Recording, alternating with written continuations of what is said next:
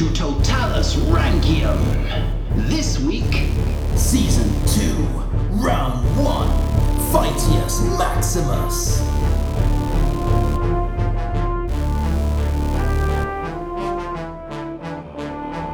Hello and welcome to Roman Emperor's Totalis Rankium. I am Jamie. And I'm Rob, and this is the rounds. It's the Season 2 rounds, Jamie. It is. We're here. It's at the end, and it's time to put them all in a chariot race and see how they cope. Poorly, but we'll see.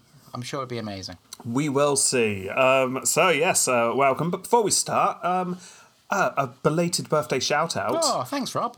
It was in April, but... It was, yeah. No, one of our listeners. I was sent a very lovely message from one of our listeners, Saloni, saying, hey, it's my boyfriend's birthday coming up. Do you mind giving him a shout-out? And I did not see that message until after his birthday. I felt very sad about it. But I'm doing it now. Yeah. Not late, Jamie, just very early. Yes. Yes. For next August, August the 2nd of 2024. Oh, that was late, wasn't it? Happy birthday to Perry for August the 2nd of 2024. I hope you have a really good day. Happy birthday. Woo. Happy birthday. Yeah, early. Yes. That's how on it we are. So yeah, dedicate this episode to you guys. But right, now we're going to go into it. Can you remember how we did the rounds before? Jim, didn't we just talk about them? Did we compare? No. Okay. Right. Well, what we did is all of our first rounds were choosing the top two who were going to go through. Yes. But we also got one of our rounds to just talk about it. Yeah. So this episode is the Fightius Maximus episode, where we're going to just quickly recap who is our most fighty emperors, who are our least, and then we'll do that section of the episode, and then we will move on to the actual rounds. Okay. And we're going to do that over the next 6 episodes. 6 rounds, we'll cover each one of the groups. So next episode, it'll be Opprobrium Crazium. Nice. Okay, then. And one more thing.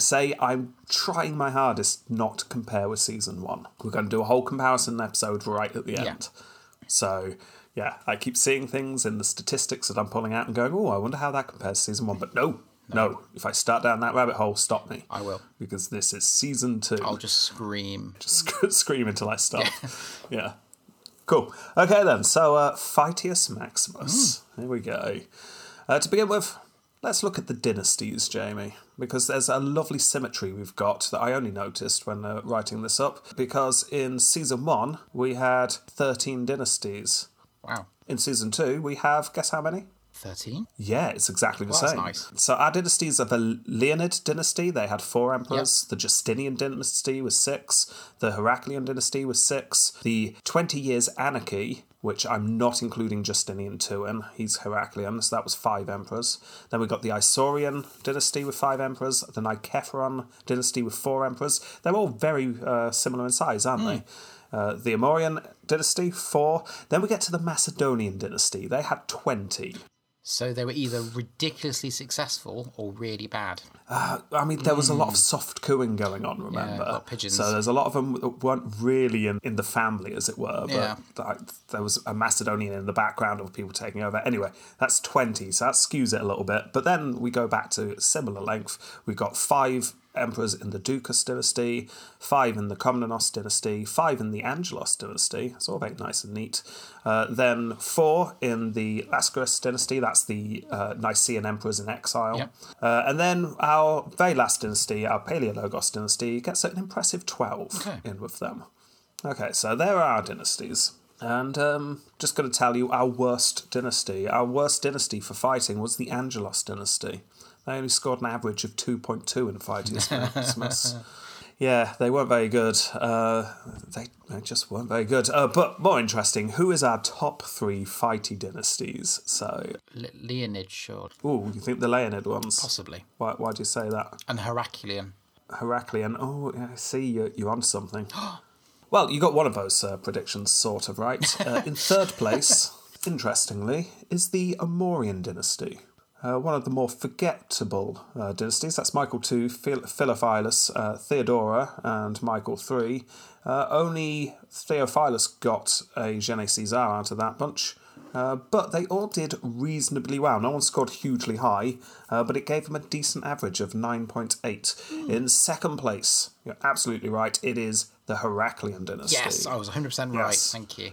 Well, you weren't 100% right, but you were slightly right. The Heracleans did all right. Having Heraclius there at the start, he got an impressive 18 points for Fightius Maximus. He did the heavy lifting. Yeah, he did the heavy lifting, but also Justinian II's in there. He got a reasonable score of 17, and Constantine IV got a score of 15, and Heraclonus in there got 0, because he was useless.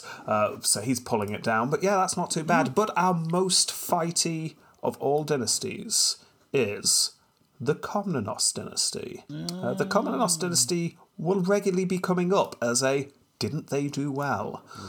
There's 5 of them in the dynasty, and 4 of them got Gene Caesar. And 80%, that's very good.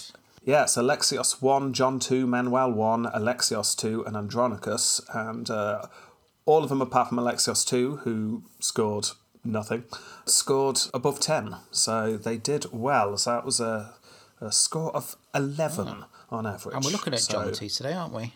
He's in round 1. We are looking at John 2 today, so we will get a bit of him.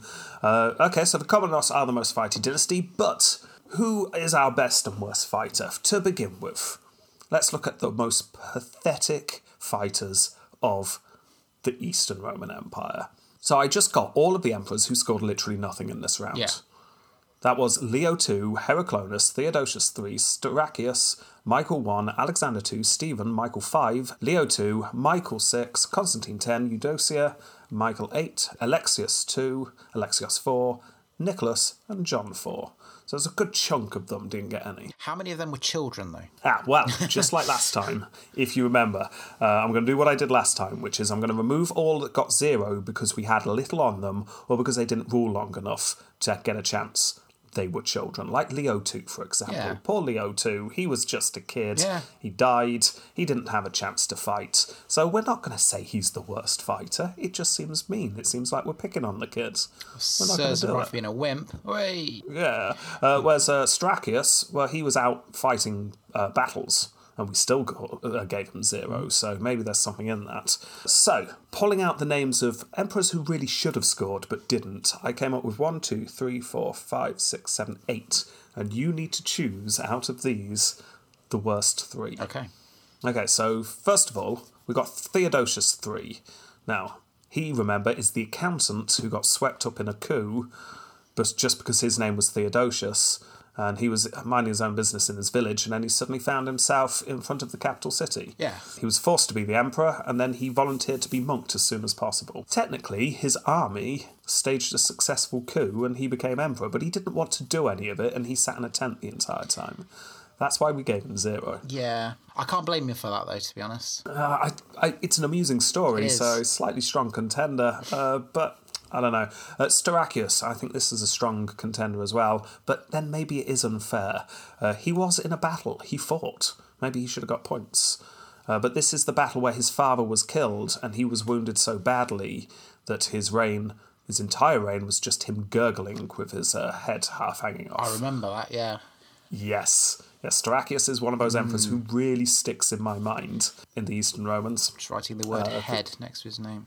Yeah, so, he fought, and they lost the battle, and he lost his head. Some of it. But is that unfair? He did do some fighting. Okay, Michael I. He fought Crumbs several times, and he lost every single time.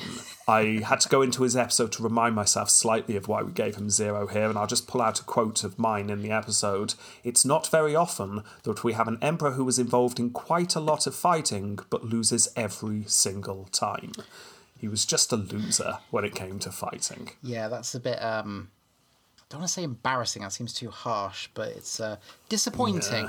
Yeah, Alexander II, now this is the son of the first Basil. He didn't rule for that long, and then his balls exploded whilst he was playing polo, if you remember. Oh, yeah. Yeah. Oh, that's... So he didn't... That came back as a flash. Oh. Yeah, so it's like he didn't really have much of a chance, but he was reigning for a little bit of time, so I've popped him in there, but he's probably not going to win, or more to point, lose this. Stephen cooed against his Gene Caesar father. and then was counter-couped immediately. It was just a pathetic rule. He put his father on the Isle of Princes, him and his brother tried to rule, and then got counter-couped immediately, and then ended up being dumped on the Isle of Princes with their father literally a couple of weeks later. Oh, hey, Dad. Funny thing. Oops. Yes, I mean, that's just embarrassing. It's a strong contender to be the worst here. Then we've got Constantine X. This is the academic aristocrat friend of Cellus, who was given the throne when the Macedonian dynasty finally gives up. He would have been in charge of the military at some point, but we didn't really have any details. In the 8 years he was in charge, he didn't do anything apart from lose chunks of the empire. It was a fairly consistent, just losing kind of ruler. What was his name again? That was Constantine X. No exciting story to go with him. Micael VII. He was a weak ducus emperor who kept being cooed against while his finance advisor ran things. He was cooed against a lot, and then he was forced off the throne. Again, no humorous stories. He just didn't do any fighting himself. And then finally, Alexios IV. Genesis Caesar winner for being awful. Alexios IV is the guy who ran away to the crusading states and sold the empire. Yes. We gave him 0 because all he did was run away and sell the empire. So those are our choices. I mean, we could do like bottom 3, or you could just pick one if you want. One stands out to you as a worse fighter. I've got my bottom 3, but not necessarily in this go order. on then.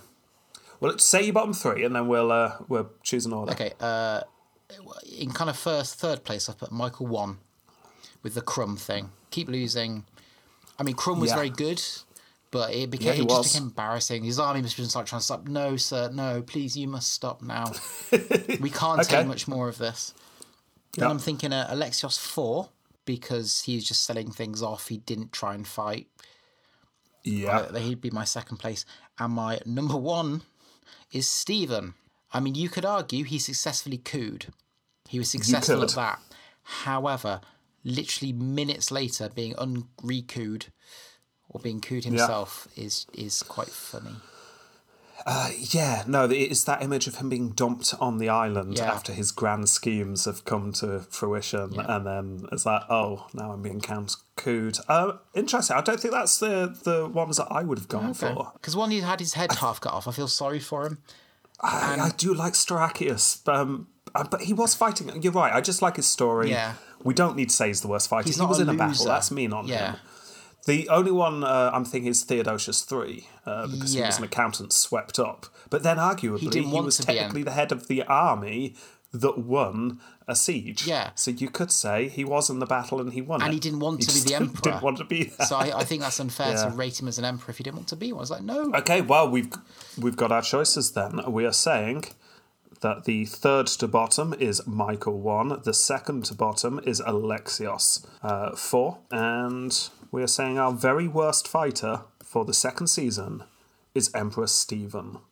I mean, the name... It's a good job we didn't do his brother, Christopher, at the same time, because he did even less. In fact, if I remember correctly, we did like a mini scoring of his brother at the end of Stephen's episode. Yeah, and we decided he was just as bad. Anyway, okay, so we've made our first decision. We've got our worst fighter. Okay, but now the big thing. Top 5. Bit easier to do this because we have our top 5 scorers for Fightius Maximus of Season 2. Easier then, read them out. Well, it's slightly more complex than that because unfortunately we have some people on the same score. So, we have John 1 on 17, Justinian 2 on 17, Maurice on 17, and then we've got our 2 potential winners, which is Basil 2 on 18 and Heraclius on 18. So we need to decide who is going to become 3rd, 4th and 5th, and then we need to decide on our winner in 2nd place. Not going to spend long on this. It needs to be a quick decision, but just to give you a little bit of a reminder. Let's choose between Maurice, Justinian 2 and John here.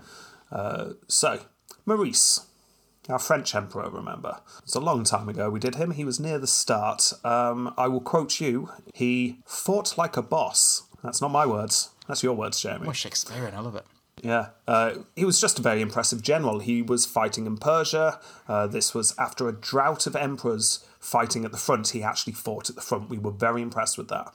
Remember, for a while, emperors just never went out fighting? Well, Maurice did, and we were very impressed. He won a war against the Persians. He fought the Avars and the Slavs, and he managed to defeat both groups. He also wrote the Strategicon, which is the handbook for generals that was used for decades, a couple of centuries afterwards. It was how to fight. So not only was he a good fighter, a good general, he wrote books about it and passed on his knowledge to future generations. Do you think he ever did like a Battlefield Abridged version? Pointy bit goes this way. Yeah. So if you're encircled, go back, or, jump up and down. Yeah. Send a pigeon. What to do if you're fighting an enemy facing unsurmountable odds? Don't. Yeah, exactly. So that's Maurice. We were impressed with him. Justinian II, he defeats the Caliphate in his first rule. He defeated the Bulgars, but then he did also lose to both of them. So it was all a bit 50-50. But then he loses the throne and then fights his way back and regains the throne, which no one else ever manages to do.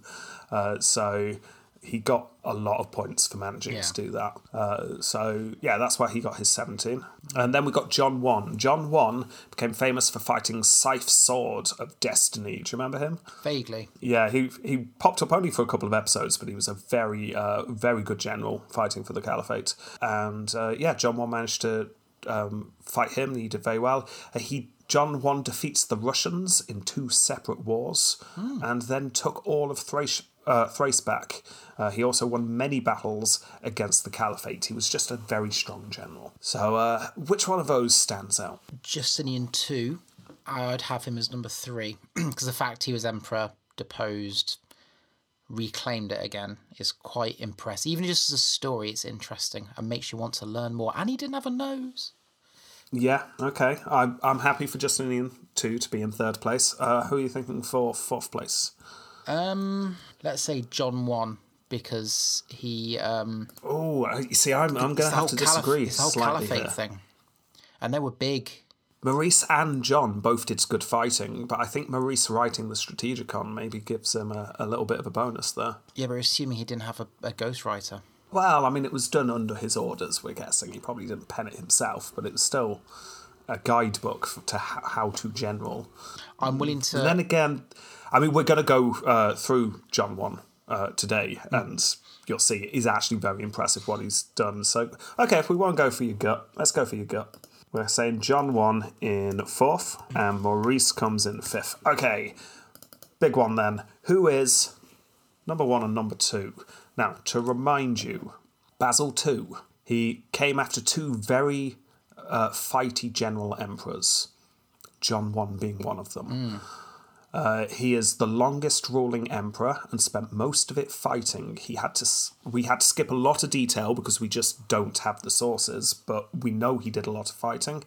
The Fatimids attacked in the east twice, and he got over there so quickly he took them by surprise. Remember, he did a whole thing with buying all the donkeys and getting over there really quickly. And almost pulled a Caesar with how quick he managed to move. Yeah. That was all very impressive. We gave him points for that. What else did he do? He got Armenia back. He got Cherson back. He was called the Bulgar Slayer. I mean, that's cool, being called the Bulgar Slayer. He fought the Bulgars for roughly half his life, and he lived to a ripe old age. That area, very, very hard to take. It's all craggy, but he manages to do it. He put down 4 uprisings down in his time, and also, he wasn't a general. He was a child emperor, remember? So he taught himself this stuff. He wasn't a general who took over, which is actually quite impressive because he did really well. Is actually, yeah. Yeah, so, I mean, it's just very good. We gave him 18 for a reason. It's very good fighting.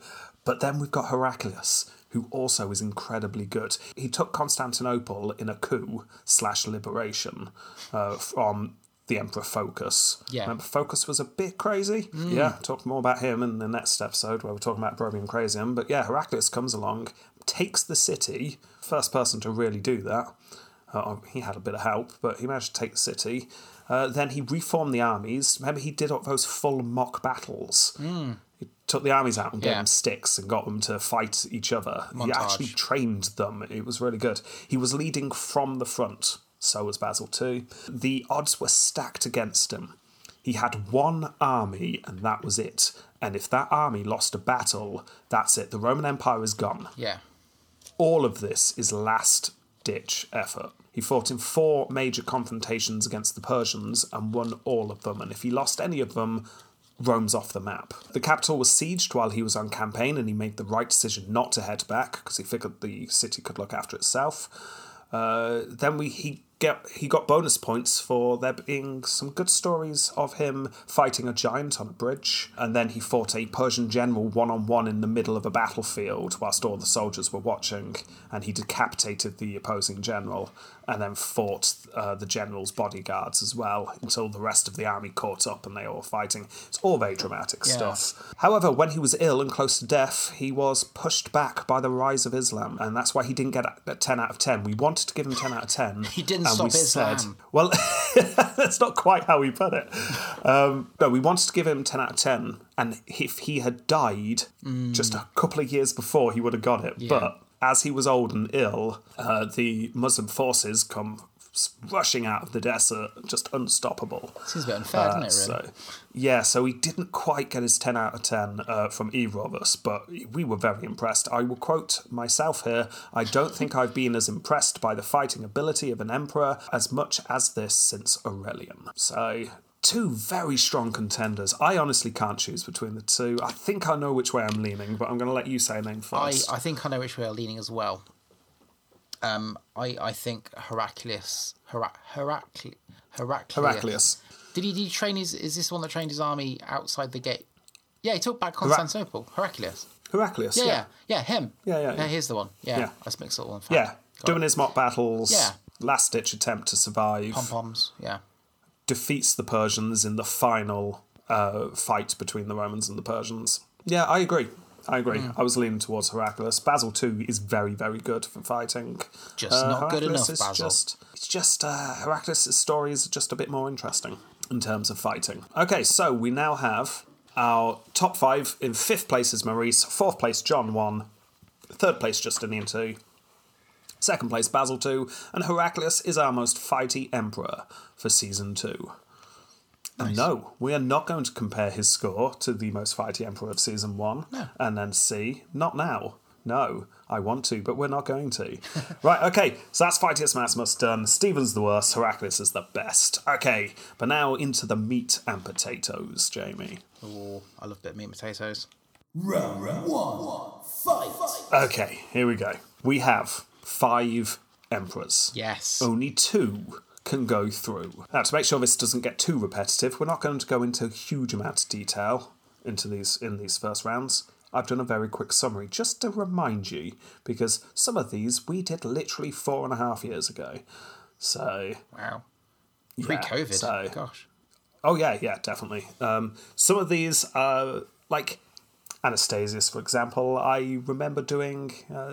It was pretty much when we'd done season 1. It seems so long ago now. So, in this round, we have Romanos I, Micael VIII, Anastasius, John II, and John I. Those are our emperors. Romanos II is a Macedonian emperor. Micael VIII is a Paleologos emperor, so right from the end. Anastasius, right at the beginning, Leonid.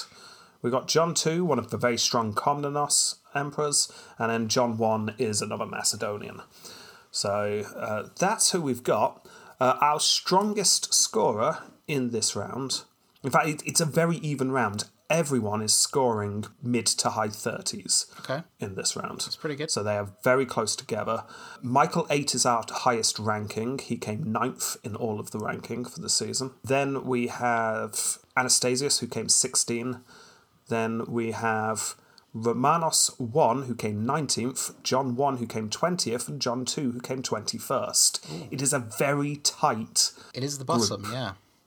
It is. It's a tight group, and none of them, I would say, would be anyone's favourite to go on to win this. I would think all of these emperors are going to be quite happy to be in this round. Yeah. And not have to face off the likes of a Basil II or someone. So we will see who goes through. I'm genuinely not sure, but let's just go through them, shall we? Okay, so have you got your pen ready? You're going to make some notes? Yes.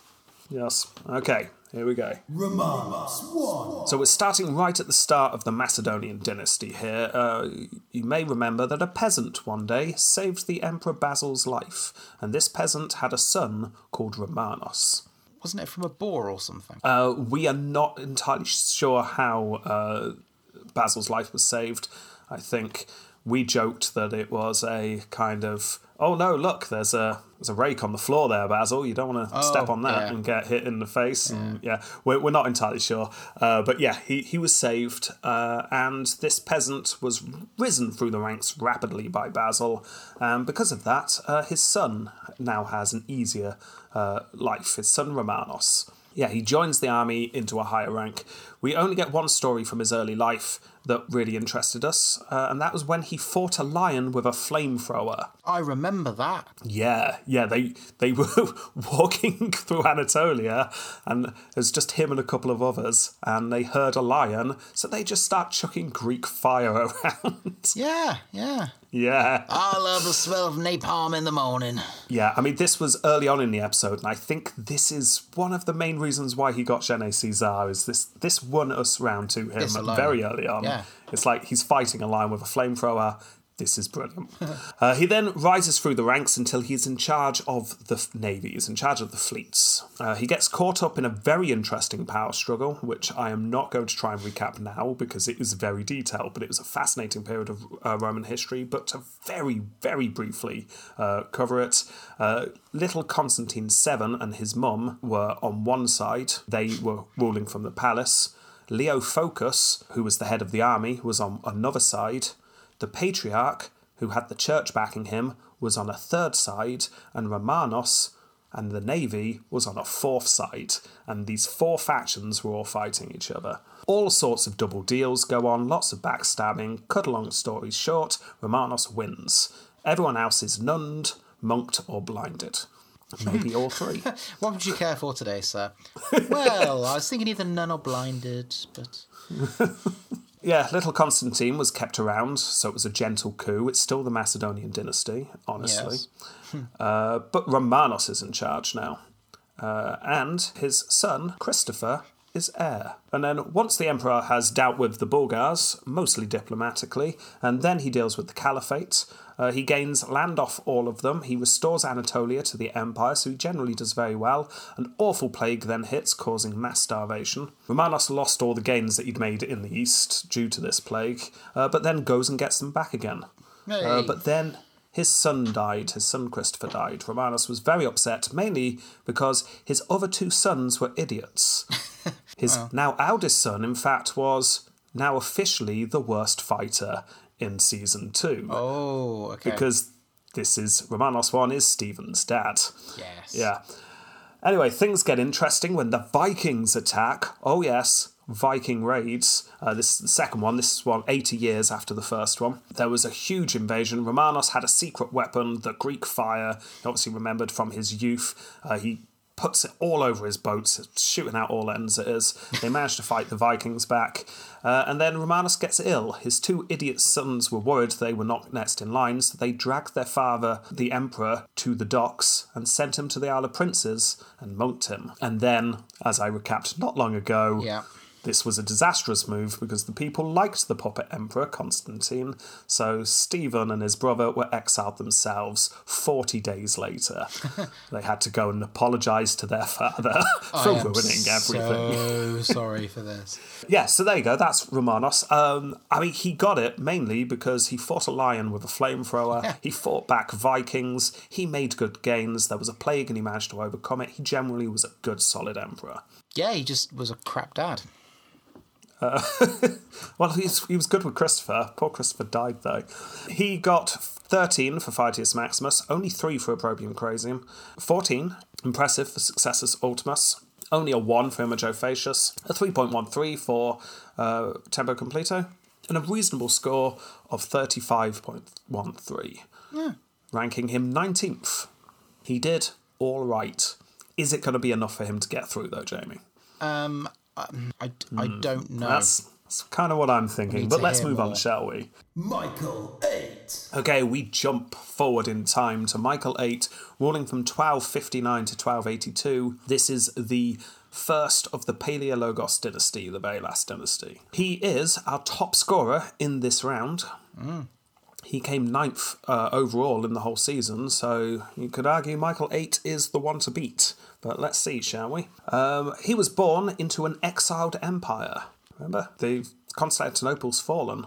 The Nicaean emperors are ruling, so Michael VIII is born into that. He was born into a prominent family who were close to the royal family. He did some fighting as a young man. He was given some towns to run, just to learn the ropes. We get a story where the second Nicaean emperor, John III, who was bringing up Michael as his own son, suddenly suspected Michael of treason. Someone suggested Michael hold a red-hot iron bar to prove his innocence. Oh, yeah. Yeah. And Michael agreed, of course I'll do that, as long as the Archbishop here does the same. As a control group, I'm a man of science, after all. Yeah. It was hastily decided that actually maybe this was not a good way to figure out whether someone was guilty or not. Thank you, Archbishop. Very kind of you. Yes. So, yeah, that story amused us early on. John then dies, and then his son Theodore II takes over, and Michael becomes the governor of Nicaea. But then suddenly he runs away to the caliphate. He defects. The emperor is angry at this, but some people point out to the emperor that you keep saying things like, I don't trust that Michael VIII, I'm going to blind him.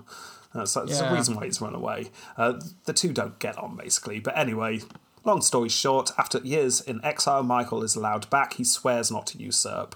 Michael then fights Epiros. He loses some land. He's accused of treason once more. He's thrown in jail. But then he's released because the empire needs generals, and Michael's pretty good. Anyway, Theodore dies. Michael is put in charge of looking after little John IV. I will take care of him very well.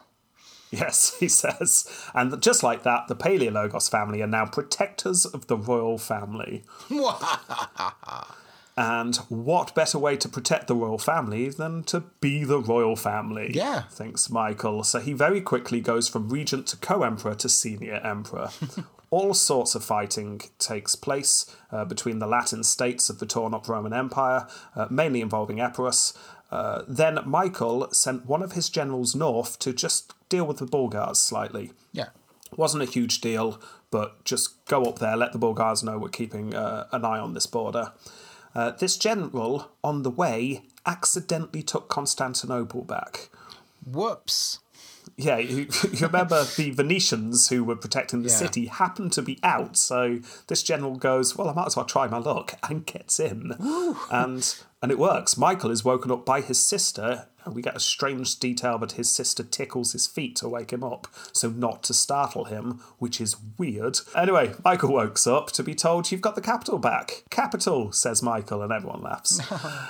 Then Michael then starts writing to people all the time. The rest of the episode is him using diplomacy to keep the power he's got. He faced a huge opponent in the King of Sicily, Charles of Anjou. The rest of the episode is him diplomatically trying to stop Charles from advancing, because Charles is too powerful to fight.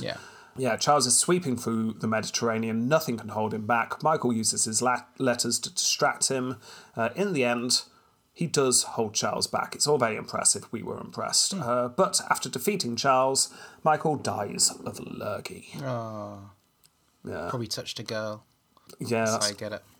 That's how I was told. You get it. So, yes, that is Michael VIII. 10 for Fightius Maximus. 10 for Opprobrium Crazium. 14 for Successus Ultimus. A lot of that was getting the capital back. Imago Facius 3. Tempo Completo 2.6. And a reasonable score of 39.60. 39. Yes, ranking him 10th in the series, and he is the highest scorer. I thought you said 9th earlier. Oh, no, you're absolutely right. Sorry, 9th in the series. Yes, so ranking 9th in the series, he's our top scorer this round. But is that enough to get him through? I don't. I'm starting to, just out of these two. Now it's easy to compare. Romana sounds a bit better. It's interesting, isn't it? Hindsight. And it's why we do the rounds. We were fools. We were fools. Let's start again. Anastasius. Right back to the beginning. We're in the Leonid dynasty. We're in 495 to 518, Jamie. Oh, 3 digits. I remember 3 little digits. baby dates. Baby dates. That's what they are. Yeah, okay. First thing I told you about him is that his nickname was Dickarus. Yeah. Yes. And this is because he had David Bowie eyes. He had 2 different coloured eyes. So what was he called? Dicarus. It means 2 different coloured eyes, obviously. Oh.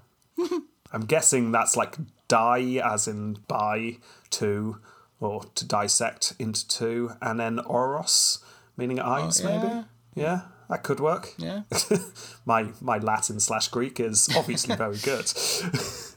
You're a true Anyway, after Zeno's death, they really needed a steady hand to calm the masses who were really unhappy, and it wasn't really clear who the emperor was. So Zeno's widow and some ministers went to the Hippodrome and promised an emperor who would be free from every vice. And everyone went, hooray! And then after that promise was made, everyone sat around and went, right, okay, who have we got who is free from every single vice?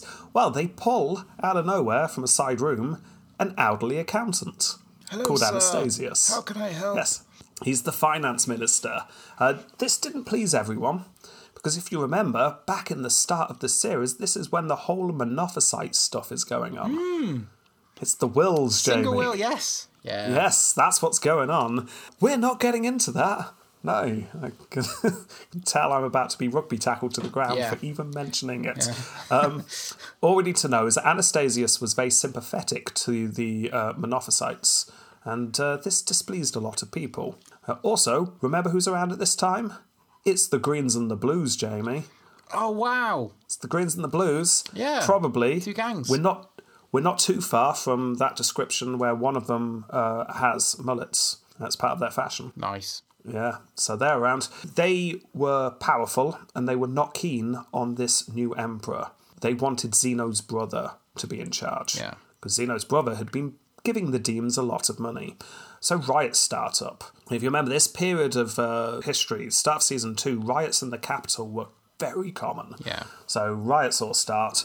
A powerful group called the Isaurians start to coup, but it's put down. Slowly, the Demes and the people start to accept this new emperor's not too bad, mainly because he starts fixing the economy. He was the finance minister after all, so it's like, yeah, I know how to do this. And then some brand new barbarians show up, never been seen before. And this episode is the first episode I ever mentioned to you the name Bulgars.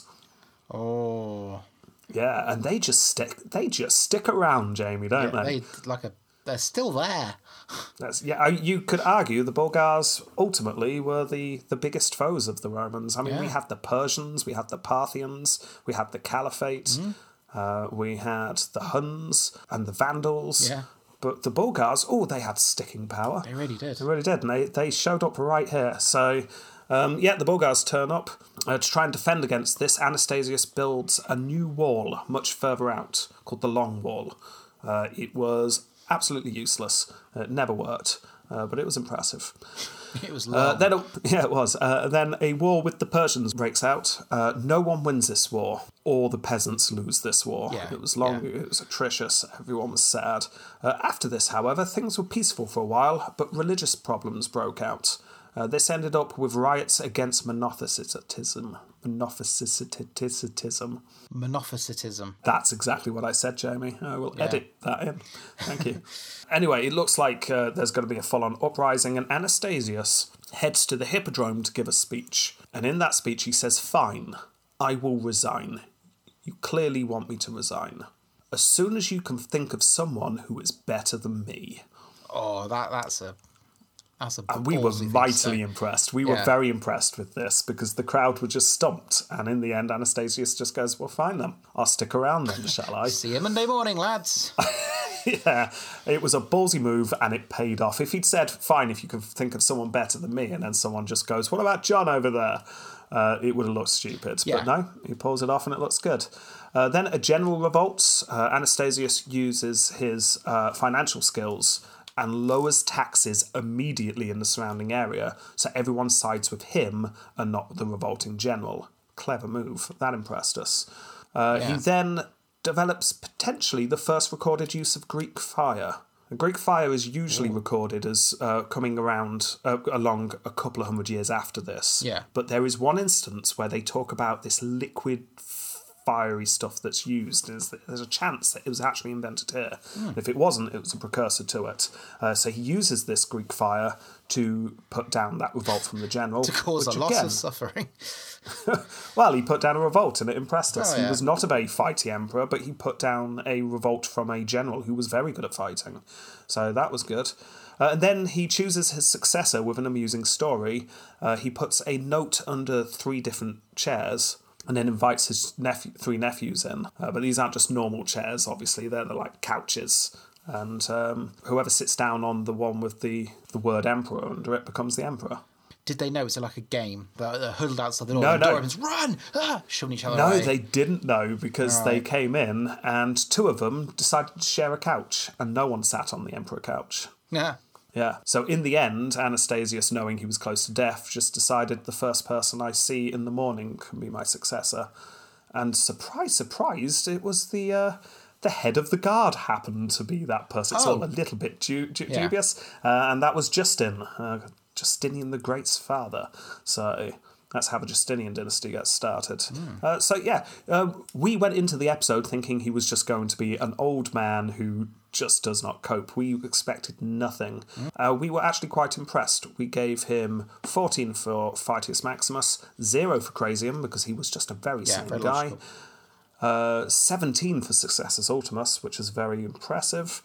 Imago 2, Tempo 3.38, a reasonable score of 36.38, ranked 16 in the series, and we gave him Gene Caesar. We were quite surprised, but we gave it out anyway. It's always nice when that happens, isn't it? Yeah. Anyway, that's Anastasius. 2 more to do. John 2. Okay, we start with John 2, obviously. John 2 from the impressive Komnenos dynasty. He rules from 1118 to 1143. He is the lowest scorer of this round, with a score of 34.13. He ranks in 21st. So you could say he's got everything to play for. And it's a hard one to sum up because we are in the thick of the Crusades and all the Latin states and everything gets messy. And I found it hard to sum up in a whole episode. Doing a quick summary here is tricky. We're in the middle of Anna Komnenos' wealth of information. Remember, she wrote her book all about her father, and we got loads of details about Alexios. We saw John 2 as a continuation of the good rule that his father Alexios achieved. We very much saw it as Alexios did very well. John 2 just continued doing very well. If we gave it to Alexios, why wouldn't we give it to his son? And that was our logic. Makes sense. Alexios, by the way, is in round 4, so he'll be here as well. Anyway, so John 2 is born into the royal family. He was heir. At 10 years of age, the First Crusade happens. Nicaea was sieged, and due to the fighting, his father was given an orphaned boy as a present. Beautifully wrapped. Yes. We could not pronounce the name of this boy. It was spelt Axouch, so we decided to pronounce it Axouch.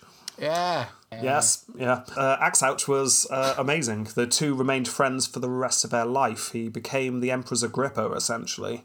His best friend is very competent. When John's father died, there was a power struggle with his mother and his sister, but he wins. Then he focuses on retaking Anatolia from a couple of Turkish groups, something his father had successfully started. The Pekeniks then invade, and John personally leads a charge of English Varangians into a battle. English Vikings, yes. English Vikings, and John leading the charge. It was a good story. There's stories of people being chopped in twain vertically and stuff. Absolutely ridiculous, but fun stuff. He then spent 5 years fighting the Turks once more, mostly winning. He put down a coup attempt from his brother. He managed to deal with all of that. He finally gets Anatolia back. He then goes further and decides to get Antioch back. And this is where I'm really going to gloss over a lot because the political landscape of the post-Crusade East is a mess. But to hugely sum it up, John was able to go in, tell people to follow him or else, and then he started taking land back in the name of the Roman Empire. In other words, you got all these crusading states, but suddenly the Roman Empire seems like the big kid on the block again. And everyone's having to listen to John. He all but takes back Antioch for the Empire, but he died of an infected wound on his hand just before the city was passed over to him. I mean, they'd agreed to give up and everything, but it's, just the so formalities. He just dies. Yeah, I mean, he was a very impressive ruler, but I think there's a reason why he is the lowest ranking in this group. Very much was a case of, well, he was as good as his dad, and we gave it to his dad. Yeah. But looking into it, I think he's going to struggle to get through, I'll be honest. I'm agreeing with that. Yeah. He's done some things, but he's done some things that are generic. Like, he did this, he won this. Yeah. Okay, well, we go into our last one then. John 1. Okay. John 1, ruling from 969 to 976. Nothing to do with the Komnenos John 2. John 1 is in the Macedonian dynasty. Yes. Yes. He was a general emperor put in place because he got stuff done, damn it. And they needed an emperor to look after things whilst little Basil II was old enough to rule. Basil II's a child at this time. So, John is born into a powerful family. We get nothing on his early life apart from the fact that he enjoyed drinking and physical pleasures. Oh, yes. I see. Yes. He was then put in charge of Armenia before he was 30. He impressed with his fighting. He was fighting Scythe Sword of Destiny and doing well. His friend and uncle becomes an Nikephoros too, so is the emperor, so he's now got an in with the royal family. And John may have been getting to know Nikephoros' wife at this point. Really? Yes, so he was having it away with his friend, the emperor's wife. Yeah, oh dear. Yeah. Nikephoros too, by the way, Jedi Caesar winner, he will be in round 5, I believe. We were impressed with the 2 of these. Anyway, so Nikephoros becomes suspicious and puts John under arrest, and then we get a really good story of how John and the other men break into the palace dressed as washerwomen. Yeah, yes. Yeah, it's a fantastic story. We get lots of details. Both Nikephoros and John benefited a lot from this story because it's all about how John kills Nikephoros, and in both episodes it's a good story. Yeah. There's intrigue, they're hiding in rooms, they're going through. Nikephoros isn't in the right place, so they have to go and find another room and everything. Yeah, so they sneak through the palace. They eventually find Nikephoros asleep on the floor, or praying on the floor by his bed. We get a detailed scene of them beating Nikephoros up, whilst John just sits on the bed telling his friend how betrayed he feels. I just feel so terrible. Oh, this hurts me a lot more than it hurts you, Nikephoros, as the hilt of a sword smacks into Nikephoros' nose. Yeah, anyway, they cut his head off and they throw him out the window. Oh. John becomes emperor. Then little child Basil II is told, "This is John. He's the emperor now. He will look after you." He did all of this with plotting with the empress, Nikephoros' wife. Yeah, but then he immediately exiles her. Well, you can't trust her, can you? Well, exactly. And then takes over. He announces that to do penance for his evil coup, he would donate lots of money to the poor, which he then does. Then most of the rest of his reign is the very impressive war in Bulgaria. Nikephoros had invited the Russians in, and they had taken over the Bulgars. That had been a good move at the time because it stopped the Bulgars attacking the Romans. But now, well, the Rus were very powerful and were right next door, and it looked like they were going to attack the empire. So John takes up the challenge and goes off to fight. We get a fair bit of detail on the war. We were very impressed with John taking the Rus' capital in Bulgaria. Lots of details of him going through passes when his generals were saying, "No, it's a trap," and he's saying, "Damn it, but we need to." And they go through and it's not a trap. Ooh. He made the right call. He then wins the war against the Rus. He announces that Bulgaria is now free to join the Roman Empire. Yes, the Bulgarian Tsar at the moment was a man named Boris who was like, "Oh, great, I've got my... Oh, dear. No, I am now just a prisoner, aren't I?" He then receives the words that the Fatimids were attacking, so he swings over to the east and sorts all that out. Again, all very impressive. By the end, most of Syria was back in the empire. This is, remind you of the date here, this is 969 and to 976. Getting Syria back this time is impressive. The empire is bigger than it had been in decades. And then he dies mysteriously. We're not really sure what happens. So there you go. That's John 1, 17 for Fightius Maximus, 4 for Opprobrium Crazium, 12 for Successus Ultimus, 1 for Imago, 0.88 for Tempo, a reasonable score of 34.88, ranked 20. Interesting. So all we need to do now, Jamie, is say which two go through. We don't need to put these in order or anything. Nope. We just need to put 2 names through. Actually, no, we do need to put them in order because the winner gets put in a slot. So we just need to choose our 2 favourite and then say which is who comes higher. Brilliant. Anastasius and Romanos. Oh, wow, you are not wasting any time. I don't even need a conversation for this. You are just coming out of swinging. Yeah. Swinging out of the... Right, okay. Okay, well, talk me through. Why? Why are you thinking this? Anastasius, old guy, not really thinking he'd be able to do anything. He fixes the economy, goes for the Bulgars, Persian War, but then lots of peace, religious fighting had to go through, and the incredibly good thing of, well, I will resign if you can find someone better. Yeah. And Greek fire. I do like Anastasius, it must be said. He's interesting. I have always liked him. Neither of the Johns going through, though. No. I think that... Absolutely not. Oh, you say this. I mean, they are the lowest ranked, but some people were liking the Johns. Okay, well, I mean, you just went out there and said it, but I do have a couple of things that our listeners have wanted to weigh in with that might sway you. So we've got Aidan, who says Micael VIII deserves to go through. I mean, he was our top scorer in the round. He's 9th overall. He's not the most memorable of emperors, but he tried, considering that he was the emperor who finally reunited the empire after 57 years of the fragile state it was in. I can completely understand why he took to politically fighting to keep Charles of Anjou at bay, and made alliances with states like Genoa and to gain the protection of its navy. I'd argue he did a lot to try and keep the empire safe while it was recovering, and that is commendable. Well, everyone likes to try, don't they? But what you really want is a doer. He wasn't, but right, I think something that I've not got across is how impressed we were with his diplomatic fighting. Yeah, no, that is big. And Aidan, he was very good. He was very good. Yeah. And he reunited the empire. But I do, if I remember correctly, we did debate whether he should get... But let me check this. Yeah, so I've just checked my notes on why we gave him Gene Caesar. We debated it. We weren't sure whether to give it to him. You leaned to yes because he brought the empire back. He recovered Constantinople. I argued that he didn't really deserve the credit. It was accidental. We almost went for the coin. That's how unsure we were. But then I caved to last second. Okay, right, okay. Let's see if anyone else has got anything to say. Someone just saying Romanos there, just because they like him. That's good. I see. I asked for comments on the first 2 rounds, and most people are talking about the next round, which is understandable because there's some big hitters in the next round. Yeah, okay, so yeah, all of these comments are for round 2 by lots of things. So we'll leave it there, and we'll talk about other people's comments afterwards, which I think just kind of sum up this round. It is definitely the easiest of rounds to go through. Okay, right. Do I disagree with you? Romanos did have Vikings, and that political story was very interesting. I really liked the 4-way power struggle. Yeah, you know what? I was completely unsure who I was going to say to go through, and if you have a strong feeling about Romanos I and Anastasius, I'm willing to go there with you. I do. I think they're more interesting, because that's what this whole podcast is about, isn't it? Yeah.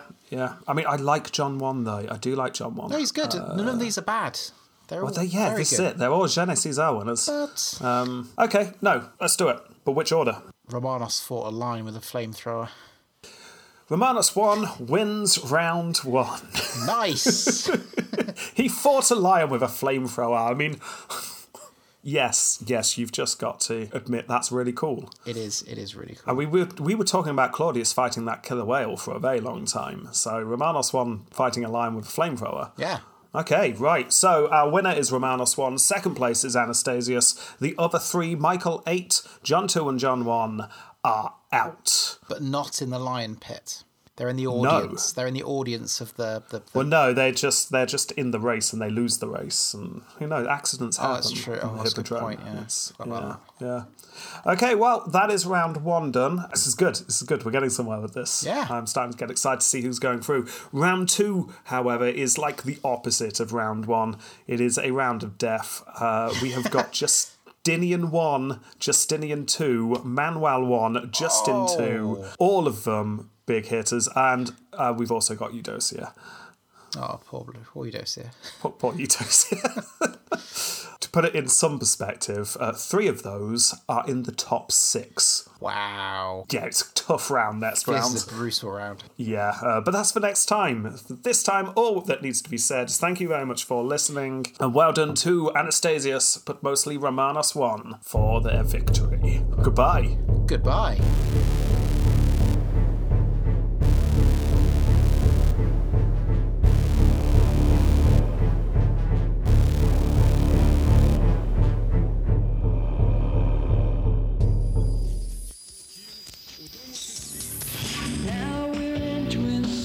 Har gitt 180 millioner kroner i kassa.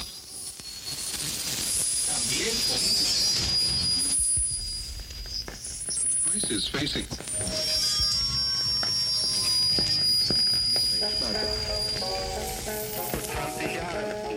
And welcome to the BBC's coverage of the chariot races with me, Cuthbert Mountbatten. And me, Winston Featheringway. And we have a glorious day today, Winston, for our first chariot race of the season. The weather is remarkably clement for this season, and we're quite looking forward to seeing the athletes and the fine stallions and their horses racing today, putting their wits and skill against each other. Oh, it's marvellous, marvellous. I just do look forward to this part of the year. And we can see the contenders lining up in their chariot. Romanos I there, looking rather splendid. It's very impressive. And then we can see, I believe there's Micael VIII riding what I believe is a Palomino. Yes, very impressive. Anastasius has unusually gone for a donkey. How very strange. Donkey wearing pinstripe, by the looks of it. It's all very interesting. Very fetching, I might add. It's a bold move. We'll see how it plays out for him. And here is, it's the two Johns, John 2 and John 1.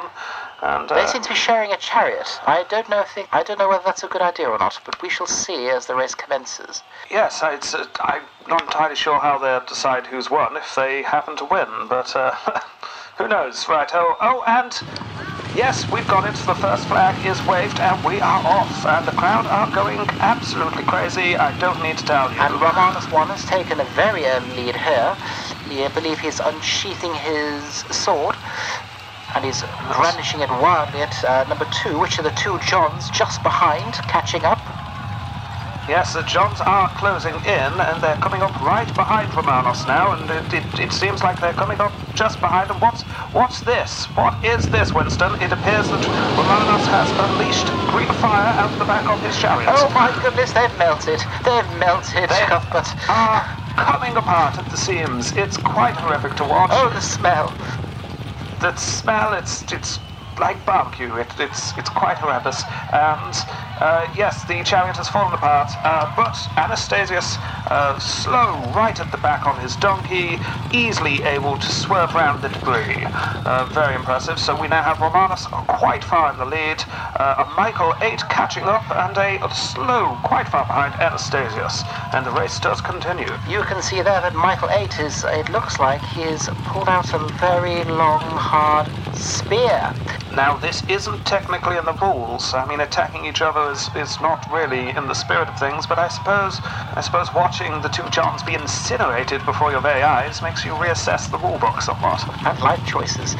Indeed, I'm told many a chariot racer often thinks about his life choices many times in a race, and they they take the hairpin quite amazingly there. I can see Romanos got a bit unsteady there. I believe his Greek fire cannon may have overweighted him slightly to the left.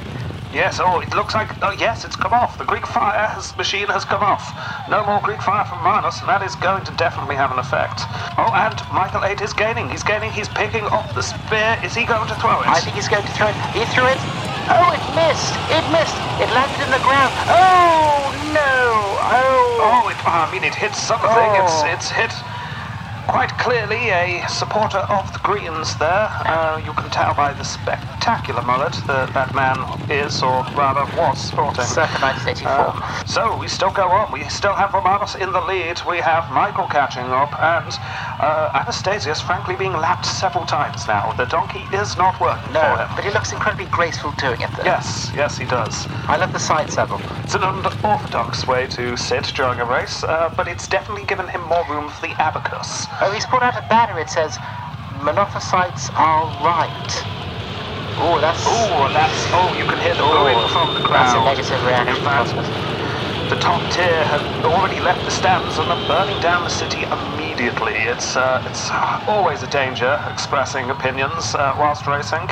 But oh no, it's a double-sided sign. It says something on the back. What's it say? Can you read? It says, "I have Greek fire too." That surprises me. You would not have thought Anastasius would have Greek fire. No. Apparently it does. Oh, yes, he does, because it is coming out of well, I must say, Winston, I don't really know how to describe this, apart from the fact that Donkey now has developed a lot more speed. Oh yes, I almost feel quite sorry for the poor blighter. Oh, well, I mean, he had been lapped several times, but with this speed, he is catching up incredibly fast, and Micael VIII is, the look on his face is aghast. Absolutely aghast. He doesn't know what to do. And all this while Anastasius is probably reaching Mach 2 at this point. It's mightily impressive. He will be caught up in a matter of seconds. He will be nearly there. Oh, can you see Micael VIII? He seems to be passing, trying to hand something over to Anastasius. It appears to be an envelope addressed to Anastasius. It would appear Micael is trying to solve this diplomatically. We will see how this plays as Anastasius catches up, and he is coming round the corner now. He is just getting there, and yes, Anastasius passes Micael, and that letter has been burnt to a crisp, which is actually quite surprising. I have focused on that. I should rather focus on the fact the man has been burnt to a crisp. Every single centimetre. Oh yes, so, well, there we go. Micael VIII goes the same way as the two Johns, so we only have two left, but who's going to come in first? There is only 2 laps left, and Anastasius is catching fast. And, I can see a few sputterings from the donkey. He seems to be slowing down.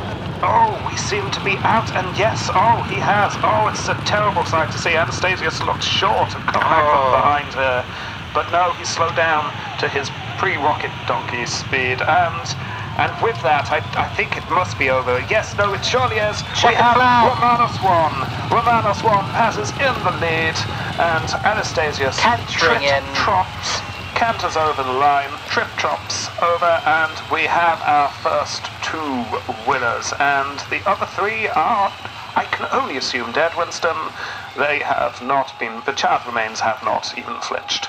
I haven't even seen John 2 blink yet, so that is probably the case. As we see the emergency teams rushing to the piles of ash, yes, they are gone. Yeah, it's hard to see a man blink when his eyeballs have been incinerated. Well, there we go then. Well, I have been Cuthbert Mountbatten. And I've been Winston Featheringway. And this has been the BBC's coverage of the chariot races. Join us next time. Good evening.